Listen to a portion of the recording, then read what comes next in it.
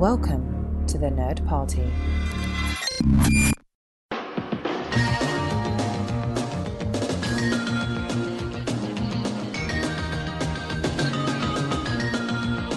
Welcome to your break from the hyperspace holiday rush. Great Shot Kid here on the Nerd Party Network, a podcast dedicated to analyzing the works of Star Wars creators. I am one of your hosts, John. And I'm Mike. And this week on Great Shot Kid, we are going to be analyzing, looking back at the Disney classic directed by Joe Johnston, The Rocketeer, which actually was, I remember it coming out, The Rock-a-Who? That was a big-time marketing campaign. So, strap your rocket packs on. And, Mike, why don't you, in a nutshell, let everybody know what The Rocketeer is? Well, The Rocketeer is a movie based on a comic book by Dave Stevens, who is an amazing artist and comic booketeer. And it is about a guy who is a pilot, a hotshot pilot in good old 1938, and he stumbles across an experimental jetpack which allows him to fly around without a plane. And this jetpack is being sought after by the government and by the Nazis and by all sorts of people who are willing to kill him to get it. And he needs to protect himself and his loved ones and perhaps become a superhero in the process. Yes. It is hands down a movie that you can watch, and as I was rewatching it for this, you can look at it and you can say, wow, whoever did this was definitely heavily influenced by George Lucas and Steven Spielberg. There is a stamp all over this film where you are half surprised. In my opinion, you're half surprised not to see a Lucasfilm limited production on it. Yeah. There are so many sensibilities that carry through. And of course, for anybody who doesn't know, Johnston was one of the art team that helped shape the original Star Wars movies, the original trilogy, Star Wars, Empire Strikes Back, Return of the Jedi. And so he helped develop some of the artistic elements of three of the biggest movies of our youths. And a lot of those artistic sensibilities carry through very much. He helped with the storyboards on the original trilogy as well. So he definitely comes from a storyboard school of thought, which I think is also reflected. Well, in addition to Star Wars, of course, he also, and in Star Wars, he was also a designer. He is, the guy who basically created Boba Fett, right? He's credited with doing that. He created the final designs for Boba Fett and for Yoda. Obviously, a lot of people worked on both of those, but yeah. And he won an Oscar for Raiders of the Lost Ark for being part of the visual effects team. Yeah. And then, after winning an Oscar for Raiders of the Lost Ark, he's talking with George Lucas or whatever, and he's saying that he wants to be a director or something along those lines. And Lucas says, well, what you should really do is go to film school. You should go to USC. And he's like, let me pitch an idea to you. This is Lucas talking to Johnston. Mm-hmm. Lucas is like, I will put in a good word for you at USC. I will pay your tuition, and I will keep you on as a part-time employee so that you'll still be making a little bit of money on the side, and you will go to film school, and when you come back, you'll have the tools that you need in order to be a filmmaker. So Joe Johnston, with an Oscar under his belt, goes to film school, and studies how to be a filmmaker, and then comes back and almost immediately, I think, makes Honey, I Shrunk the Kids. And then, as well as this, and working on the Young Indiana Jones Chronicles and everything. So, God, obviously Lucas saw something in him, Obviously Lucas saw something in him, and I love hearing stories like that, because I think what a lot of people lose sight of with Lucas as well is that he's always been about shepherding new talent through. Yeah. Johnston had the talent and he recognized it, but how many bosses out there, especially in creative fields, don't view somebody like Johnston as a threat, but instead say, hey, you know what? You do have something and I'm going to pay for school for you. Like that's a pretty fantastic thing. I just keep on thinking, because I went to film school. I didn't go to USC, but I went to film school, and I just keep on thinking of me and everyone who went with me. And I can just imagine if someone walked in and they're like, so, oh, look at this older guy who's in his 30s, what's he doing here? What do you want to be? He's like, well, I've won an Oscar for Raiders of the Lost Ark. I mean, that's so crazy. That's so crazy. But yeah, obviously it worked out because we got the it worked out pretty well. You know what? Because Honey, I Shrunk the Kids, that was a huge hit. I mean, that was a big mega hit back in the 80s. That was a fairly big staple for me when I was a kid growing up. Successful enough to trigger a sequel. Yeah. And which is, that's pretty solid. And a TV show, I think, right? It was a TV show for a little while. I think you're right. Yeah. Yeah. And, gosh, I haven't thought back on that. And a couple of amusement park attractions. Oh yeah, Disney World. They had a Honey, I Shrunk the Kids 3D movie, didn't they? Yeah, Honey, I Shrunk the Audience. Yeah, that's right. So aside from Shrinking Kids, we get The Rocketeer, which is very much a movie that is, of the milieu that speaks to a great big influence on a lot of filmmakers in the 80s, which is Nazi bad guys set in the 1930s, serialized action, and that Art Deco sensibility that we see creeping in. This was my first time revisiting it in a while. What was your reaction on revisiting it? I guess I had seen it, might have been earlier this year or at some point last year on the big screen. They did this thing called Disney Screen, where they would show like 4 Disney movies a day, every single day at this theater way out in the suburbs. Wow. It's very strange. Every single day. You could pay like $5 and watch 4 Disney movies every day. Anyway.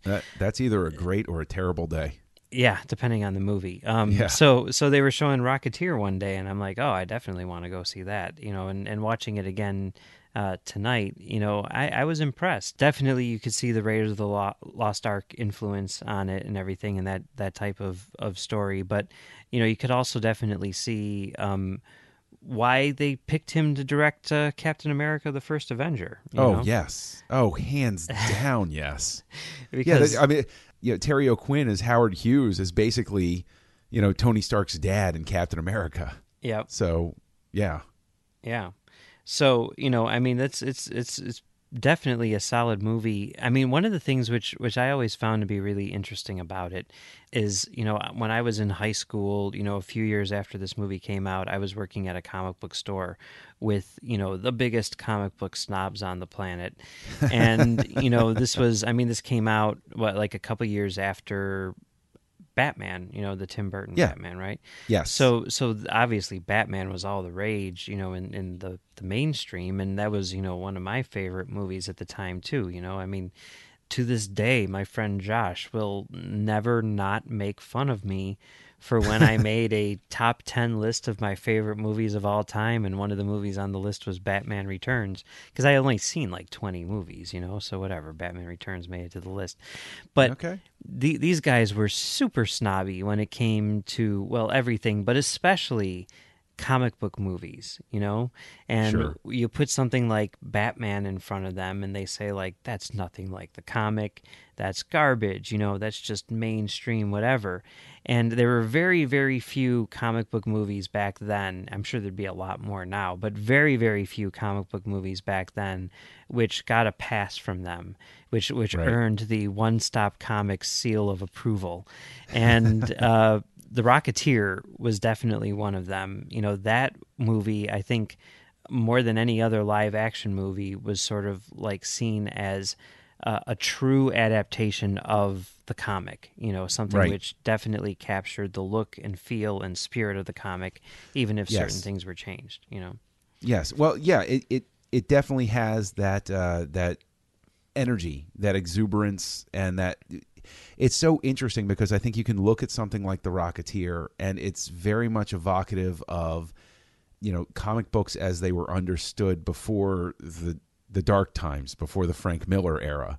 And in a sense, it's so fascinating to me to go back and watch it, because I remember that they were trying to evoke this with the Dick Tracy movie, and they failed miserably. Yeah. Like that was just blah.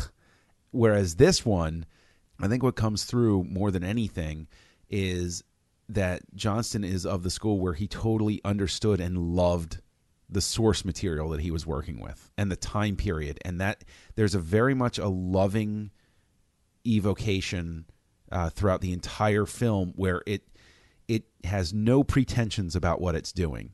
It's not trying to be, and now keep in mind, Captain America Winter Soldier is one of my favorite comic book movies ever, and is actually one of my favorite movies that I've seen in recent years, because of the themes it deals with, which are very, government surveillance and overreach and, individuality and personal freedoms and all of that stuff. But The Rocketeer belongs to that school of, let's have some fun. And this is going to be crazy and zany and alternate history, and we're just going to forget the world for 2 hours and have a blast. And there's such a charm about that any shortcoming it has otherwise, I have to overlook. Mm-hmm. Yeah. And that is kind of like how the comic book feels as well. I mean, you brought up, like Frank Miller and The Dark Knight Returns and everything like that. Yeah. And the comic book came out around that same time. It was like in the mid-'80s. And I don't know if it was a response to it or if it was just sort of, another thing in the marketplace. But either way, it definitely has that sort of light, zany feel as well. Like the comic book feels like it was almost written in the 30s, right, as opposed to being sort of like a deconstruction of the format or anything like that. And, right. Like you're saying, the movie definitely, captures that as well. And I think that it does a really good job. The casting, I think, is really, really good. Oh, absolutely spot on. And I think I'll even go so far as to say that this movie is responsible for everybody not completely hating Timothy Dalton for License to Kill. Okay. The second James Bond movie. No, seriously, because this is, in a large sense, I think that his portrayal, even though it's the villain in this, he has a lot of the Bond qualities that people wanted out of Bond that he never got a chance to play with. He's very Roger Moore-ish, if you will, in this. And so I think you can see very much that had they said to him, be a little looser and a little zanier, the way Roger Moore was, he could have pulled it off. So I can almost do this sort of mental transference of taking him from this and moving that sort of energy and delivery into Bond and say, oh, what if? Oh, I could see that happen. I could see that work. Makes sense? It's weird because, this came out just a couple years after, License to Kill. Well, Living Daylights was 87. This was 91. When License to Kill was like 89. Okay. Yes. So, because License to Kill was almost in a sense a response to Die Hard. Yeah. They thought that's the way they needed to go. Yeah. Okay. Well, there you go then. Oops. But it is weird because he does sort of, here he is playing the bad guy and everything like that. That's interesting.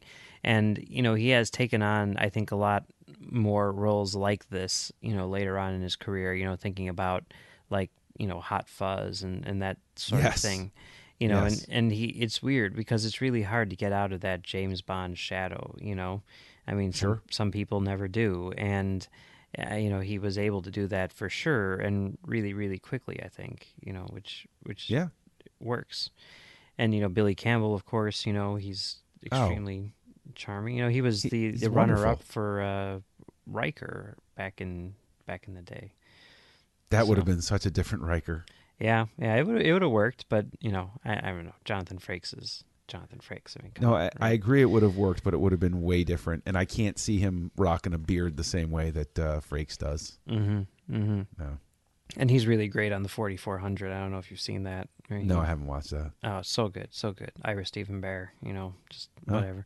there you go. Wrong franchise, but regardless. And then, of course, there's Jennifer Connelly, who's amazing in everything. Oh, she became a heartthrob for a ton of my friends after this movie came out. Oh, Like, just your friends, not you? I'm impervious to such considerations, Oh, Mike. okay. I was looking with a purely critical eye while I was a junior in high school. I wasn't. No, I didn't even notice. I was like, "Oh, there was a girl on screen." Oh, I didn't even know. I was paying attention to plot. That's one of the really interesting things about the comic book is in the comic book, the character's name is Betty, and she's very, very, very much inspired, like to the point of it being, definitely without question, an homage to Betty Page. Mm-hmm. And Dave Stevens has done a lot of like Betty Page, like pinup artwork and everything like that. And there's a rumor that somewhere in the movie is Betty Page. She's in the background. Oh, really? Yes. Oh. Whether or not that's true, who knows? But that's the rumor in Hollywood is that she's there. You know what's really interesting is like as we're talking about it, like my esteem for it is actually going up even more than when I rewatched it. And that's interesting because I'm realizing I liked it again even more than I thought I did. But when I rewatched it this time, I watched it with my oldest daughter, and what I realized was that there are a lot of things, sort of cultural references in the same vein as Aladdin, where very funny for my parents, funny for me by transference, and because sort of indoctrinated with the sensibility because Lucas and Spielberg, very much, called back to those things with the Raiders movies. But in this movie, there's W.C. Fields and there's Howard Hughes, and there are all of these callbacks to the era that my daughter has zero idea what they're talking about or why I chuckle when I see him throw the plans in and they have, and he says, because I'm Howard Hughes. And I'm like, and I have to look at her and say, I'll explain to you who Howard Hughes is, honey. And he had an interesting life. We'll watch The Aviator tomorrow. Yeah, right. Or why I'm chuckling when the model of the Spruce Goose is, glided out of the hangar and he goes, it really does fly.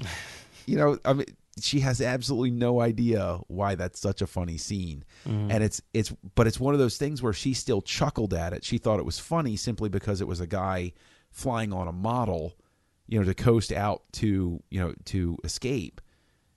And it's working on this other level for me. And it just reminds me of our discussion about the callbacks in Rogue One, mm-hmm. where these are the way you do callbacks. Like, she might not understand why them seeing W.C. Fields is funny, but she can understand at the least that this character is a bit of a lech and mm-hmm. thinks he's funnier than he actually is.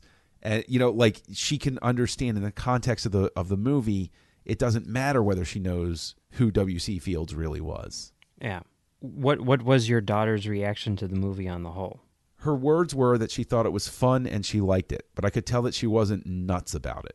She was not unhappy that she watched it, but she wasn't clamoring to watch it again. Usually I can tell with my kids, the movies that they really like are the ones where same day they will come to me and they will say, I'd like to watch that again.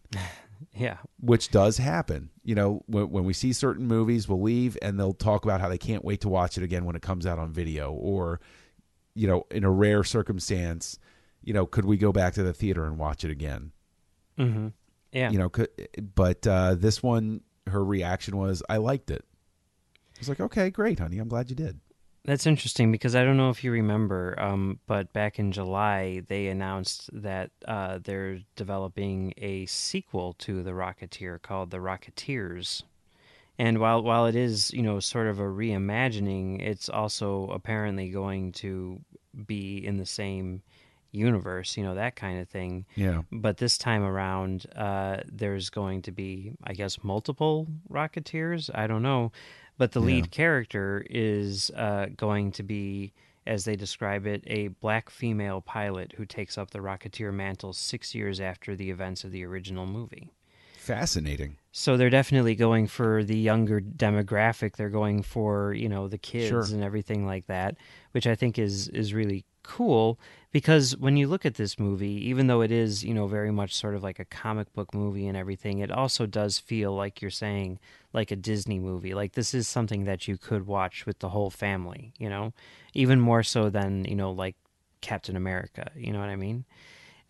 And that's kind of cool. And I'm guessing that they're going to continue that trend with the Rocketeers, But see, that what's so fascinating about that to me is I was actually refreshed in a sense at the end of this, because I looked at it and I said, wow, they contained it. They didn't actually leave some sort of nugget for a sequel. You don't have something where they say at the end, oh yeah, but I hid this one over there, or the way that however they do a sequel with this, they're going to have to pull one of those Lost World gags where it's like, but on this other island we had more dinosaurs. They're going to have to do that, because the Rocketeer is completely self-contained and it's completely happy with just being done at the end of it. Yeah.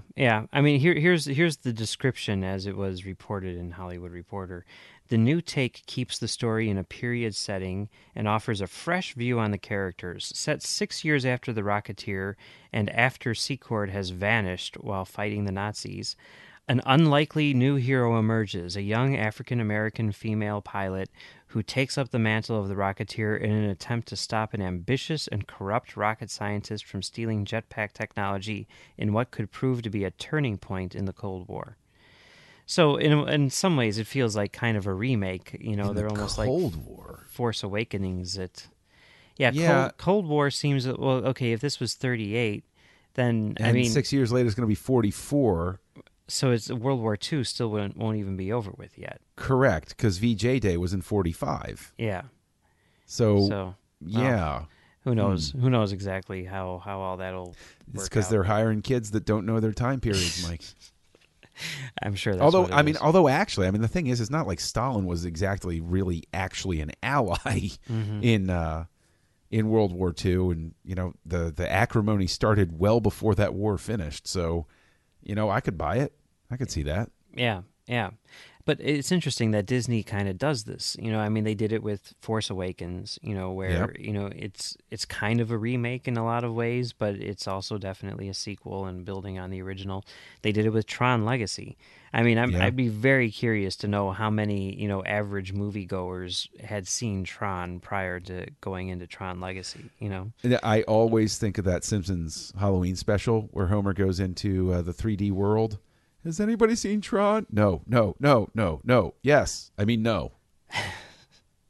Yeah, that's pretty much how it works, isn't it? Yeah. And even so much so that when that movie starts up, it just says Tron, It doesn't even say Tron Legacy until the end. Like, you don't need to see the first one. And, to be honest, you really don't need to see the first one. Actually, you really don't. It's a lot better in your memory than it is in actuality. Yeah. But that second one, oh, man. Masterpiece. Listen, man, I'm still mad they won't make a Tron 3. Still mad about it. Yeah. Just bogus. You can bring back the Rocketeer, but you can't give me Tron 3? Come on, guys. It's the same company, Disney. Yep. Don't hide behind these lies. Yep. Sorry. Oh, well. Have Joe Johnston direct it. Have Joe Johnston direct it. And speaking of Joe Johnston directing things, here we've got a guy in a jetpack with a cool helmet, very similar to another Joe Johnston creation. That's true. That being Boba Fett. And this is the first time this is back before the Disney sale, okay? They were like re-releasing The Rocketeer on Blu-ray. And as part of the sort of promotional thing, they did a screening at the El Capitan in L.A., and Joe Johnston and a lot of other people behind the scenes and I think in front of the camera were present for this screening, and it was moderated by Kevin Smith. And after the thing, happened or whatever, Kevin Smith, who's a big fan of the movie, was talking about how he was talking to Joe Johnston, and Joe Johnston said that he really wanted to make a Boba Fett movie. And Kevin Smith was like, Lucas should just do it. Lucas should just give him the... It's like you're printing money at that point, Yeah. Everyone will go see a Boba Fett movie. You've got a top-tier filmmaker who wants to do it. Just do it. And then when the whole thing happened where it came out that, the postponed anthology movie, it was a Boba Fett movie, which Josh Trank was directing, from a script by Simon Kinberg and everything. And then, Trank, left the Self-destructed. project for whatever reason. The very first thing I did as soon as I heard that was I was like, Joe Johnston for Boba Fett movie. Get Joe Johnston to direct the Boba Fett movie. And like I tweeted that, and Joe Johnston favorited the tweet. And then I started looking, and I was not the only person by any stretch of the imagination who was like, they should get Joe Johnston to direct Boba Fett.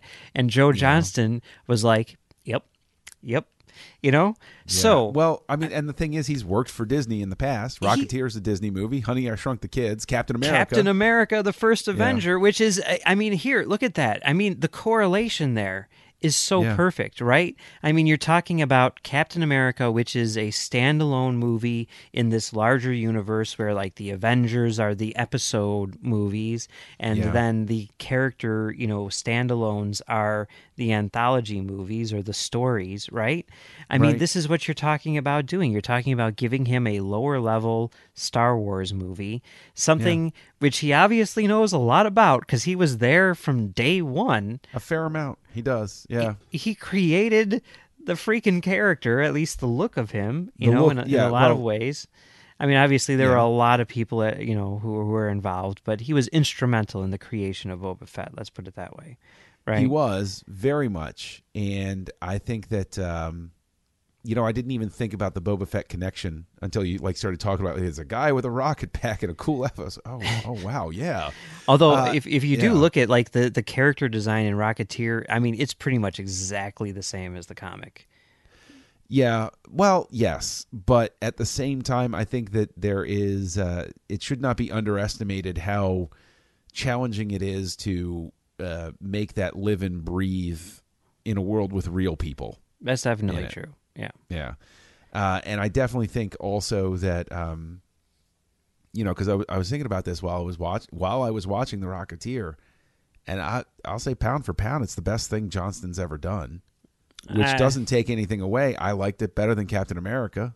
I definitely liked it better than Jumanji. Yeah, Jumanji. Did not care for Jumanji at all. Jumanji Everybody and gets a scratch. Wolfman are kind of weak, I have to say. But I do love The Rocketeer, but I'd have to give Captain America the number one spot in the Joe Johnston. Well, I guess I'll have to go back and rewatch Captain America: The First Avenger to see how I feel about that. But yeah, that you do raise a good point, because looking at this, everything about this, it's structured. The plot is well put together. It's edited nicely. It looks good. It flows really well. The Horner score is actually one of the better Horner scores. I'd forgotten he did this soundtrack. Was this James Horner, really? Yeah. It didn't sound like him at all. Yeah. He obviously is a guy who can, get the job done and, can tell a story that is, look, it's enjoyable for somebody who is in his 40s watching it with his child who is substantially less, less old. And they both can plug into it and enjoy it. Like you said, it's a family thing. It'd be interesting because I don't think Boba Fett should be something where I'm taking my kids and being like, hey, let's go watch this guy slaughter people, kids. It's he's a proven talent, inside the confines that, he would be working with this Boba Fett movie. He proven at that specific studio, not to mention the fact that he was instrumental in the creation of this franchise. So it only makes sense. Few things, this is like the equivalent of when, they got, Brian Fuller to, create Star Trek Discovery. It's like, it just makes sense. All of the pieces fit in place so well that it's the type of thing where they would be crazy not to get Joe Johnston. And yet it's so perfect that when they get Joe Johnston to direct it, it's going to blow all of our minds because things this perfect usually don't happen. They usually don't. I certainly hope they do this time. Yes, which apparently, I mean, the word on the street now, the rumors floating around the internet the past few days are that the Boba Fett movie is back on track. I think probably the box office at Rogue One, convinced them that there is, money to be made from these Star Wars stories, and also the money that it's making justifies a heavy studio hand and lots of notes. Well, that's true too. But he's someone who can take them. I mean, oh, no doubt, no doubt, so no doubt. Yeah. Well, I mean, Johnston knows what Disney wants out of a movie. He's proven that time and time again, and he has delivered consistent hits through his career. Yeah. So there you go. Yeah. Definitely. So you recommend it for people to rent and watch The Rocketeer if they haven't seen it? Yeah, definitely. Yeah. Especially, with the comic book movie craze being at an all-time high, I think that, this might be a hidden gem from another era when comic book movies were kind of looked down upon, that captures the feel of a lot of the movies, which are, beloved today. Mm-hmm. So if you haven't seen The Rocketeer and you're a fan of comic book movies, especially like the Marvel Universe, check it out, because it definitely feels like, a prototypical Marvel movie.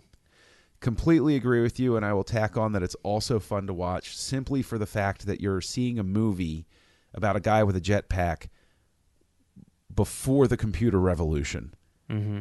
It will be hard to watch this and not think to yourself, oh, they totally do this in 3D, and that would be CG at this point. Yeah. Whereas they use a lot of blue screen and practical wind-blown effects and those sorts of things throughout the entire thing. And in a sense, it's a swan song for a forgotten era in that way as well. Yeah. So, okay. Well, we both recommend it, and we both think you should go out and see it. We also think that you should help support the Nerd Party Network by going over to lootcrate.com/nerdparty, enter the code nerdparty, and get your discount on a box of goodies sent to you once a month, covering everything from your different geek desires. There's a different theme every single month. It's delivered straight to you. T-shirts, collectibles, rare goodies that you can't get anywhere else. They're sent to you through Loot Crate. Go to lootcrate.com/nerdparty. Use the code nerdparty. If you want to reach out to Great Shot Kid and send us a note, maybe you've seen The Rocketeer, you have a different take, or we missed something, go to thenerdparty.com/contact. Look up Great Shot Kid. Send us an email through there. We will respond to you. We had a recent note from one of our listeners, and we'd love to interact with even more of you. And Mike, if they want to reach out to you online, where can they find you? You can find me on Twitter at Mumbles3K, and you can also find me on CommentaryTrackStars.com doing hopefully some rather consistent new episodes of Commentary Track Stars, where we do a lot of commentaries and other things. We just did a commentary for Mad Max Fury Road, so be sure to check that out. And you can also find me on Trek.fm, where today we just released the very last episode of From There to Here. And I also do another show called Stage 9, where we look at the people who make Star Trek with John. Yes, with me. And so if you want to learn about the creators of Star Trek, especially the creators of Discovery that are coming up, go over to Stage 9 over in the Trek.fm network, where Mike and I discuss those creators. Or you can stay here on the Nerd Party Network and hear me talking with Matt Rushing on Aggressive Negotiations, where we delve into some of the stranger aspects of Star Wars itself, the different story beats and themes. And you can also find me over on Words with Nerds with my pal Craig. And then, of course, go online and look for Kessel Junkie. That's me.